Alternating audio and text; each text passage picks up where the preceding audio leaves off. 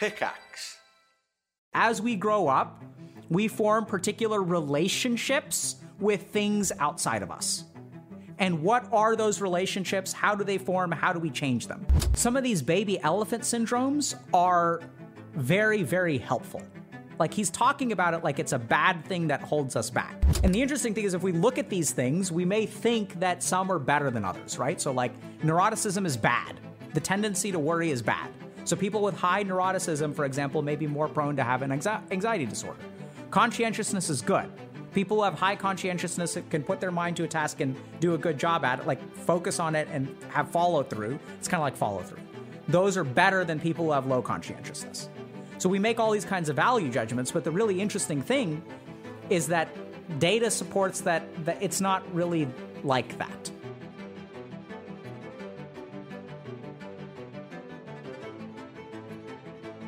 So here's a question.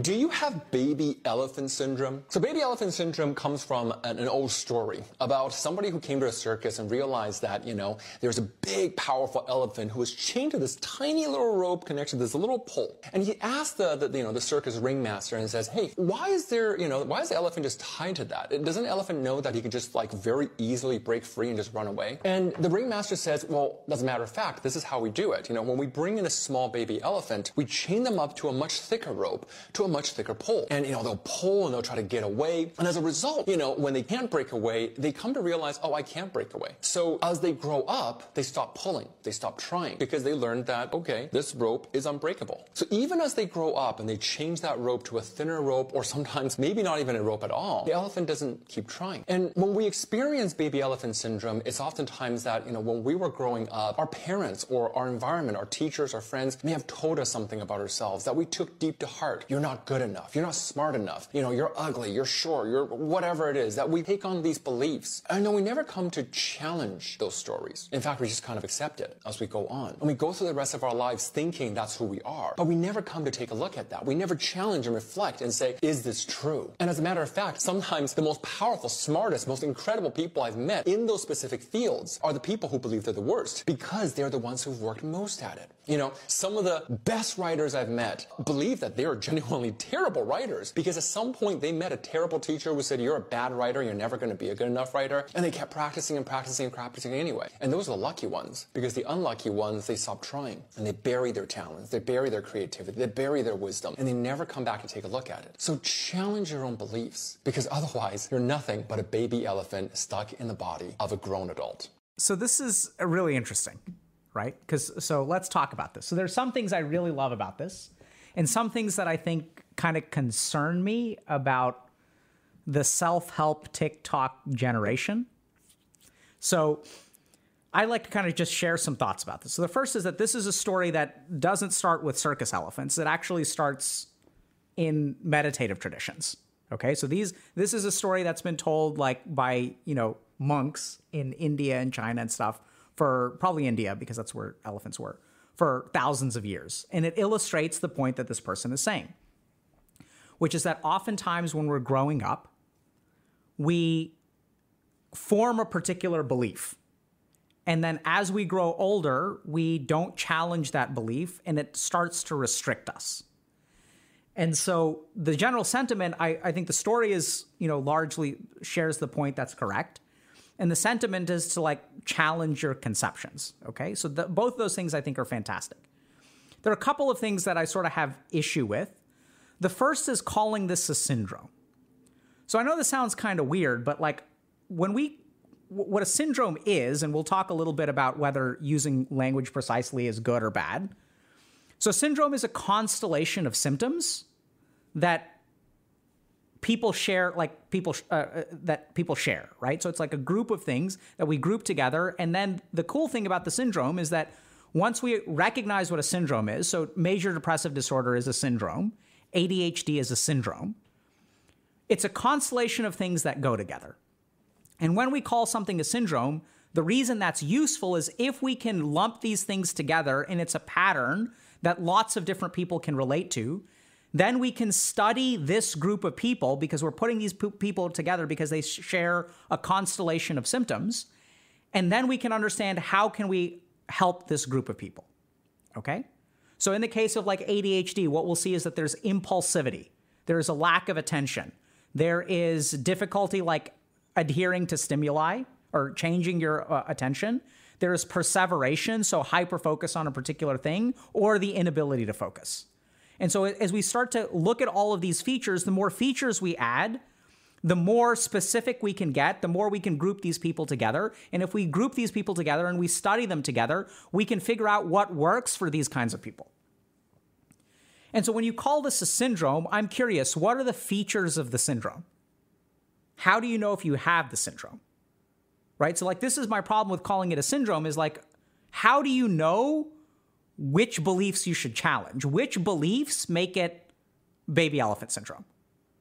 Right? Is it a lack of, what are the beliefs of baby elephant syndrome? Like on a piece of paper, like how do you know if you have baby elephant syndrome? So there's something that a lot of value here, but this is why I think precision of language is important. Because like, how do you know if you have this? So a lot of people will watch stuff like this, and I think this is what happens, is that we'll put labels on things that sound really good, but are relatively imprecise. And when someone watches something like this, they'll resonate with it in some way, right? And they'll say, oh, I have baby elephant syndrome. But what are the features of baby elephant syndrome? What's the challenge your beliefs? Like, which are the beliefs that you should challenge? Because the whole point is that in baby elephant syndrome, the beliefs are so deep-rooted that they're not beliefs, they're facts, right? I can't escape from the peg. This is a feature of life. And the whole problem with baby elephant syndrome is that we are inherently blinded to our conceptions. So like, which are the beliefs? Like, you know, how do you diagnose someone with baby elephant syndrome? So what the way that I understand, the way it's taught in the East is that this is not a syndrome. It's not a collection of symptoms. It's a feature of the mind. So the best analogy that I can kind of think of is like in mathematics, we have formulas, right? So we have y equals mx plus b, and then we have core concepts like arithmetic or addition. And a syndrome is like a formula. It's like y equals mx plus b. It's a specific representation of reality. And then you have the core features of mathematics, like arithmetic, equals, division, parentheses, you know, like exponentials. And so this is a core feature of the mind. It's like the plus sign. It's not actually the equation. And this is like, maybe I'm just being like academic and being kind of judgmental here. But in my opinion, it's very important to draw the distinction between what is a formula, like ADHD equals impulsivity plus this, plus this, plus this, versus how does our mind fundamentally work. And this was a discovery from sort of like the yogic tradition because they were looking at the features of the mind. So what the main discovery is it's not a syndrome. It's not like a particular thing. It's just how our mind works. And the basic idea is that we internalize particular beliefs and we operate as if these are true. So in cognitive behavioral therapy, this is what we call schemas, okay? So these are things like in object relations theory. So there's a whole branch of psychoanalysis called object relations theory, which sort of is essentially an exploration of the baby elephant principle, which is how do we, as we grow up, we form particular relationships with things outside of us. And what are those relationships? How do they form? How do we change them? It's not, you know, so there's like a lot of specificity here that becomes really important. Because I think the real challenge with something like this is like, what is your peg, right? What is the thing that you're actually shackled to? And I don't get any sense that it's clear, right, from this. Like, I don't know how to group people into baby elephant syndrome because it's a principle of every single mind. There are a couple of other important things that we have to be careful about. So this person said that oftentimes the most successful people that they've met have issues like this, like low self-esteem. And this is where what we've got to understand is that some of these baby elephant syndromes are very, very helpful. Like he's talking about it like it's a bad thing that holds us back. But if you look at studies of 5-factor personality analysis of doctors, okay? So remember, the 5-factor personality analysis system is like probably the best scientifically validated system of personality, okay? So it's based on a lot of research as opposed to like theory or ideas. And what they sort of found is that there are 5 factors. There's conscientiousness, neuroticism, openness, agreeableness, and extroversion. So these are kind of the 5 dimensions. So conscientiousness is your ability to like sit down and focus on a task. Neuroticism is your tendency to worry. Agreeableness is your tendency to get along or not get along with other people. Like, how willing are you to adapt your beliefs to what other people want? Openness is your openness or close-mindedness to new ideas and concepts. And extroversion is like how you relate to other people, whether you're kind of a loner or you're like, you enjoy spending time with others.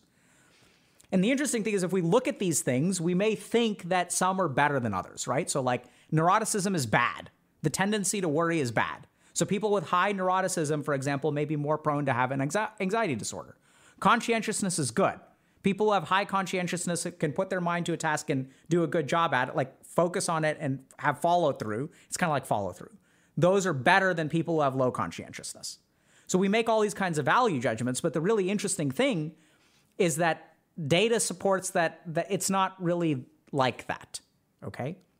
So for example, if you look at medical students, what you find is that medical students and doctors have high conscientiousness and high neuroticism.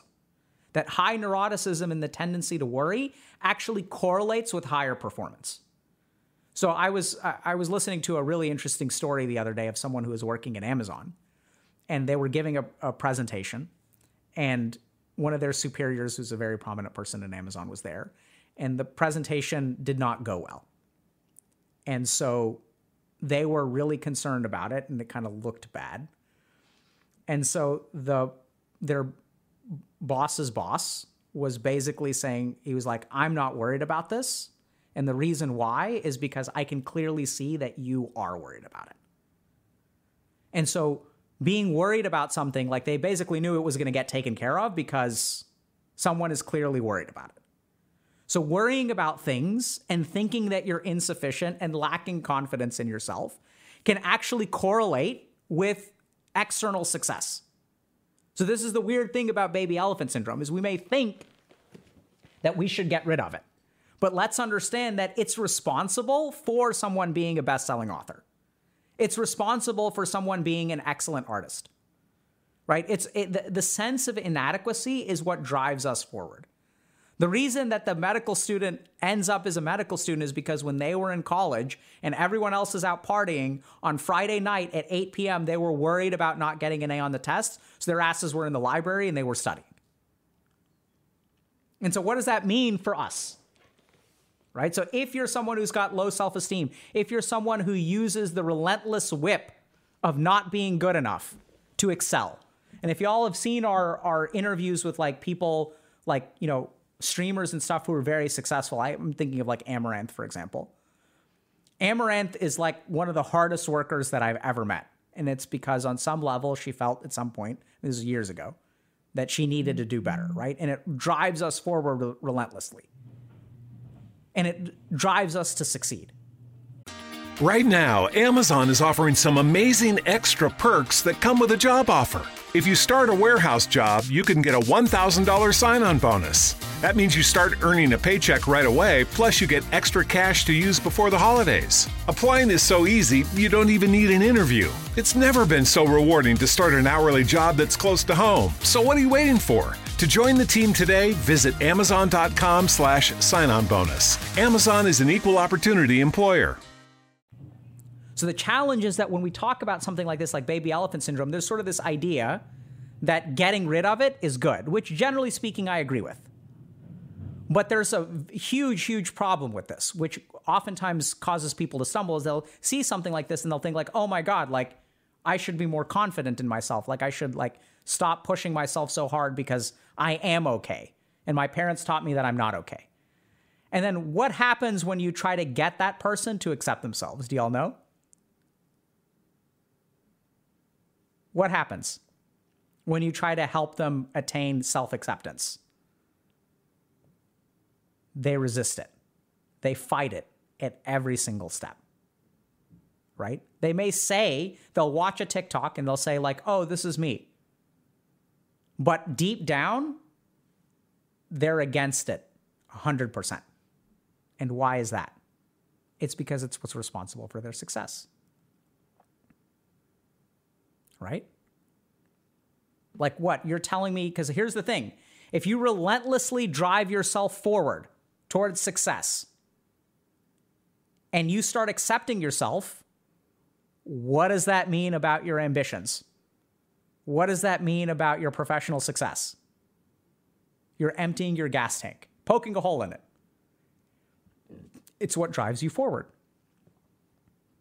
Right? So baby elephant syndrome is a little bit more complicated. The first thing is that I don't know which internal beliefs. What's the stake? What's the rope? I don't know. Right? So the general principle is 100% correct that our brain internalizes beliefs and we continue to operate based on them. Like gravity is a good example of this. When we're 2, our brain internalizes a concept of gravity and then concludes that we can't fly. Right? And so there are all kinds of things like value, like what's important, what family means. There are all kinds of other things that we'll internalize too. Like what is the relationship between a husband and a wife? Does a marriage compose of a husband and a wife? And a lot of the times the way that we behave in relationships are internalized based on what we saw our parents do. So who did the dishes? Who cooked? So these are all things that we internalize. So which ones should you challenge? Which ones are you holding you back? I don't know. Because it's not a real syndrome, right? A syndrome is a constellation of things. This is a principle of the mind, which you should absolutely understand. But I don't think that it's a bad thing, right? It's just how we work. Should you challenge some of those beliefs? Absolutely. But how do you figure out which ones to challenge? The ones that you figure out which ones to challenge are the ones that the situations that bring you unhappiness. So here's what I'd say about how to approach baby elephant syndrome. The first is if you're unhappy with something, if there is something about your life that you wish were different, consider this principle. Consider how much of my current situation is because of a belief that I hold, which I take for granted. And even then, it's going to be really hard to see. This is why most of these revelations happen with someone else. So like we see this a lot in coaching or in therapy or things like that, where it takes an external person to point out to you, hey, wait a minute. You're having trouble with your relationships because you're giving people the cold shoulder after a perception that someone doesn't text you back right away. Maybe that's the problem, right? Like it requires some degree of sophistication to see what the actual problem is. The second thing to remember is that the stake in the rope serves an important purpose. Your brain wouldn't have picked it up unless it did something for you. And if you really want to overcome it, you really have to acknowledge that it's not just a stake in a rope, it's also an anchor, right? It's like a home base. It's a nest. It's all of those things. It does something for you. It's comfortable. It's familiar. It feels safe. And if you try to uproot it, you may be surprised because you uproot it and then you don't even walk anywhere, right? Because like this is what you've done to survive. So I'll ask people like, are you willing to accept yourself? And the vast majority of the people are like, hell no. They come in, they say, I want to learn how to accept myself better. As we start talking through what are the consequences of you accepting yourself? And people think, I'm going to lose my ambition. And they're like, I don't want to, I work too much. I have no work-life balance. There's another really common one. I have no work-life balance. I need work-life balance. Okay, if you have more work-life balance, you know what that means, right? You're going to work less. Yeah, I need to work less. Okay, so like your chances of promotion are going to be lower. Your bonus may be smaller. No. What? I can't handle that. You're crazy. I don't want to work less. I need those things because they make choices for a reason. There's consequences to work-life balance. You know what the consequence to building work-life balance is? You have to sacrifice your work. And people are like, I love sacrificing work. But when it comes down to it, like, do you? What actually motivates you? Right? Like, why do you think your work-life balance got out of whack in the first place?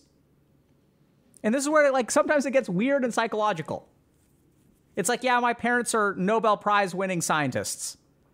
And I decided to become an artist. And so work-life balance for me is like, I can't give it up because I have to prove to them that art is a real career because they didn't tell me, they said that like I should go into a STEM field. And so there's no way, like, F it. Like, there's no way I'm going to be a disappointment to them. I'm going to show them. And work-life balance means giving that up. Proving your parents that you made the right decision. Like, people aren't willing to do that. So when we're held back by something, understand, first of all, that it's not just a chain. It's also security. It's also fuel. And you have to explore that to really give it up. Because just recognizing, oh, this is what's been holding me back, sometimes that can help, right? It can help a lot. So I'm not saying it doesn't. My point here is that baby elephant syndrome makes it sound like it's a constellation of things where there's a one-size-fits-all answer. And my whole point is that there's a lack of granularity with that concept. And that the general principle is correct, but why did the brain form that association in the first place? What does that association do for you? What are the advantages that you have to give up by getting rid of the baby elephant syndrome? Those are the things that you really have to think about. And so if you want to challenge one of these beliefs, it's hard to sort of figure it out because you're blind to it. That's kind of the nature of the problem, right? But even if you find one, it's not going to be so easy to give up because there are all kinds of associations with it. There are all kinds of things that this thing gives you. It gives you security. It lets you be promoted. It gives you a sense of satisfaction when you're the one who gets into medical school and you're one of the 15% of applicants who actually gets in. There's no way you're going to be in that 85%. Are you kidding me? Self-acceptance and be one of these noobs that didn't get in? F that. Right? So if it is causing you problems, what do? The good news is that oftentimes, and generally speaking, I've noticed this, especially for ambition, there are alternatives. That if you let go of your ambition, it doesn't mean that your work ethic has to go away. Oftentimes, the other interesting thing is that they assume that ambition equals work ethic. But if you've trained some amount of work ethic through ambition and you let go of your ambition, the work ethic isn't going to just disappear with it. Right? That's a habit that you've born in. So oftentimes, here's what I found with these people. The first is that they overvalue the contribution of ambition to their performance. And that oftentimes their performance there's a certain independence to it that's free of your ambition. The second thing is you can still care about stuff without personal ambition. So this is where you can really, I think the best performance comes from not ambition, but actually comes from like the flow state and a sense of service. And so why is a sense of service correlated with the flow state? Is because the flow state is free of the ego. Ambition is tied to the ego. I want to accomplish this. And the best work actually happens when you're free of ego. When you remove yourself from the equation, you become one with the thing that you are doing. You are no longer the writer. Like the book is coming out of you. You're like channeling this book. Like there's a story within you that needs to be told. You are a conduit for this like music that is coming from some weird dimension. And this is what my experience has been with people who are athletes, esports athletes, and creative people, right? That when you enter the flow state, even coders, when you enter that flow state, you disappear, your ambition disappears, and you're just like, you see it, and the code fits together, and you know how to make it happen. And all of the accolades, all of the pride, all of the good job, bro, like all of that leaves your mind, and then you actually reach the heights of performance. So here's the bitter pill about ambition and some of this self-flagellation and elephant syndrome, is that elephant syndrome will get you from 0 to 90%. But if you want to go from 90 to 100, you have to let it go, which is the most terrifying thing because it's gotten you to 90, right? And so recognize that it's terrifying. But if you really want to go that extra level, this is where I agree with this guy too, because he's sort of saying you need to move past this, right? And I think he's right. He knows what he's talking about. Some of that is, I think, the consequence of TikTok, which is like you just can't go into this nuance. But if you want to go that next step, you want to go that next level, you have to become one with the object. This is also what is called dhyan in Sanskrit. So this is why I think terminology is important, because the more precise your terminology, the more you can understand and differentiate between things. So dhyan is when one becomes absorbed with the object of meditation. When you become one with the thing. And that is the first step. That is actually the meditative state. When people say, I had an awesome meditation yesterday, what the hell are they talking about? They're talking about a state of absorption of their mind with the object of meditation, where they disappear. And if you practice being in that state, you can go one step further into samadhi, which is temporary enlightenment. So someone saying, I hit dhyan running all the time, completely agree. So marathon runners are the people who have been the easiest to teach meditation to because they're already familiar with it. Okay, but if future orientation correlated with ambition is bad, then why does it work so well for a lot of people? I never said it was bad. Remember, quite the opposite. Ambition is what gets you from 0 to 90%. That's why it's so popular, because it works. It's the easiest way to become successful. But it comes at a cost. I do think there are better ways to do it. They're just harder. And it caps out somewhere, right? Because the problem with ambition is the price you pay for success is your happiness when you're ambitious. You may say, what does that mean? The price you pay for success is happiness. Like, what? That's ridiculous. You talk to people who are ambitious. When they achieve, are they content? No. Are they happy? No. I made $100,000 this year. Next year, it's going to be $200,000. I got promoted. Am I content? No. I'm going to celebrate a little bit, and it's back to the grind, back to the hustle. There's always more. There's always more. That's the problem with ambition. So contentment and ambition are opposites, right? Like, we think of them as like, if I'm content, that means I'm not ambitious. That's the mistake that they make. So you can still be content and work hard. That's the thing that people don't understand, is there are alternatives to ambition. I think service is the number one thing to think of, right? You can work really hard, not for yourself, for other people.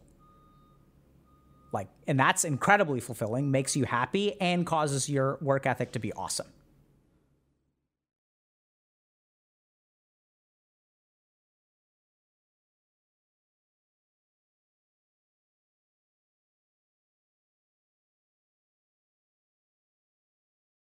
You can't get much for $5 these days, unless you go to Wendy's for a $5 Biggie Bag. Get your choice of double stack, junior bacon cheeseburger, or crispy chicken BLT, plus 4-piece nugs, fries, and a drink, all for just $5. You got that bag, you got that Biggie Bag, you got that bag. That was smooth, wasn't it? That's how you're gonna feel when you get that Biggie Bag at Wendy's. U.S. price and participation may vary. Includes 4-piece nuggets, small soft drink, and small fry. Prices may be higher in Alaska and Hawaii.